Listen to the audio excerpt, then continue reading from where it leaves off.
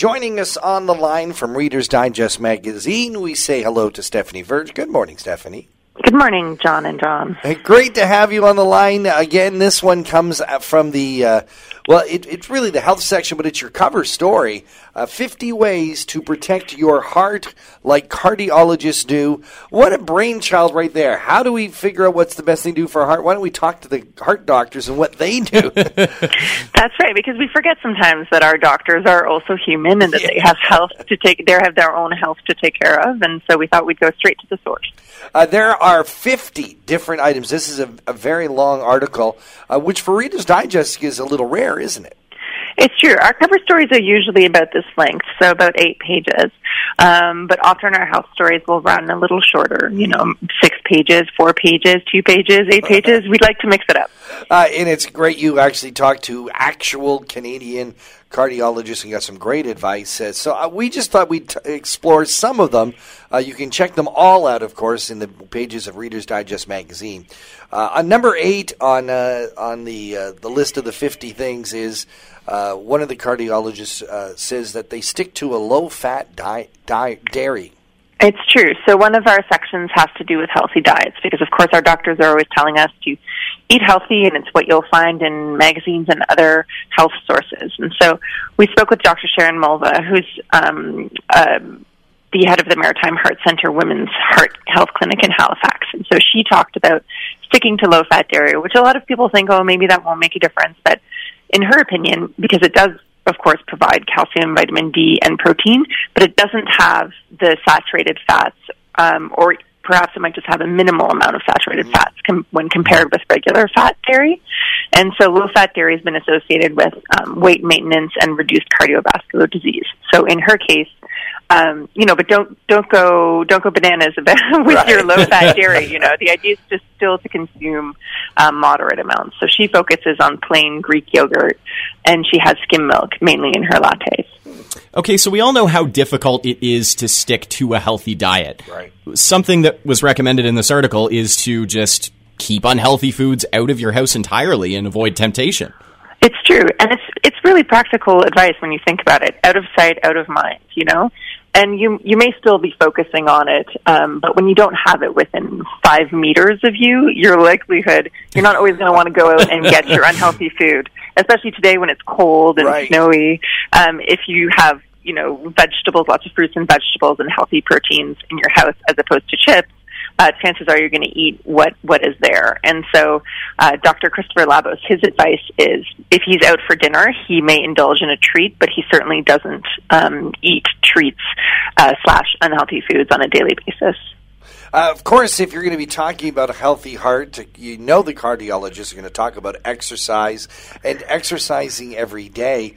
One of the cardiologists even mentions that they got a dog. It's true. And it's funny, that's a tradition in my family as well. When my mother retired, she adopted a dog as a way to get her out of the house and also have some company. And a couple years ago, I myself got a dog, and it wasn't for exercise, just because they're so darned adorable. But, walking a dog 3 times a day, you're guaranteed to get your extra steps. And, they need to go outside. So in the morning, in the evening, and in the afternoon, if you work from home, then you'll find yourself reaching those 10,000 steps a day, no problem. Exercise is certainly important, but as well, something that goes with that is making sure you stay hydrated, because there's some negative things that could happen if you're not hydrated when you begin your exercise. Yeah, so people who consume a lot of health content, health advice, will notice that drinking water appears everywhere. Remaining hydrated has a lot of positive effects on your health. And so one of the cardiologists that we interviewed talks about the importance of drinking water.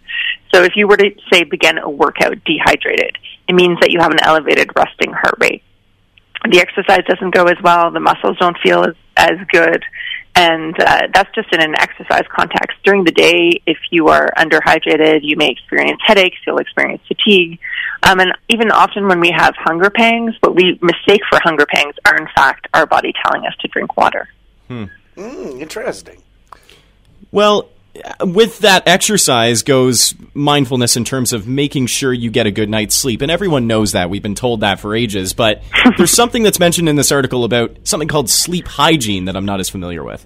Yeah, so sleep hygiene, we're talking about, keep the screens, the one we talk about most often now is keeping screens out of the bedroom. A lot of people choose to have a television in their bedroom, and there are many studies to support the idea that not only for your, say, intimate life, but also for your sleep, it's disruptive.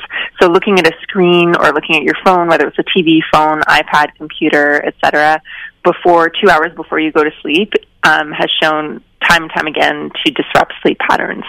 We know a little bit more about the effects of caffeine, so drinking caffeine in the evening, drinking alcohol in the evening. Often we think alcohol is going to help us sleep.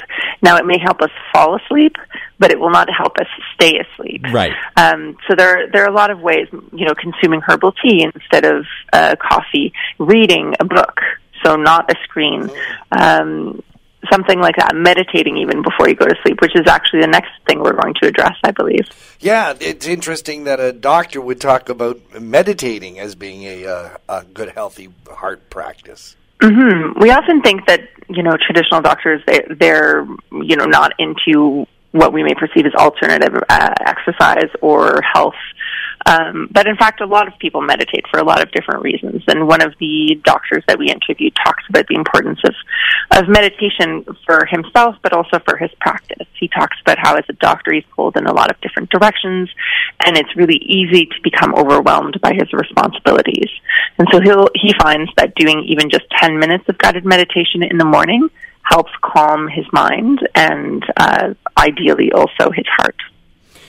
Not surprisingly, the article also lists a lot of these cardiologists as saying that they do go to the doctor and get screened and tested. Important. It is. And one of the most important things that comes with that is looking at family history of cardiac disease.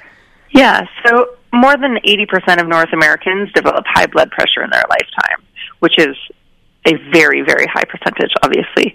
But if one or both of your parents have had high blood pressure, you're likely to develop it earlier. So if you can adjust your lifestyle, so do all the things that we talked about before and also avoid, say, high salt products, etc., you can delay the onset of hypertension by a number of years and also make it a lot more manageable. That's just one example of how looking at your family health history can help your heart.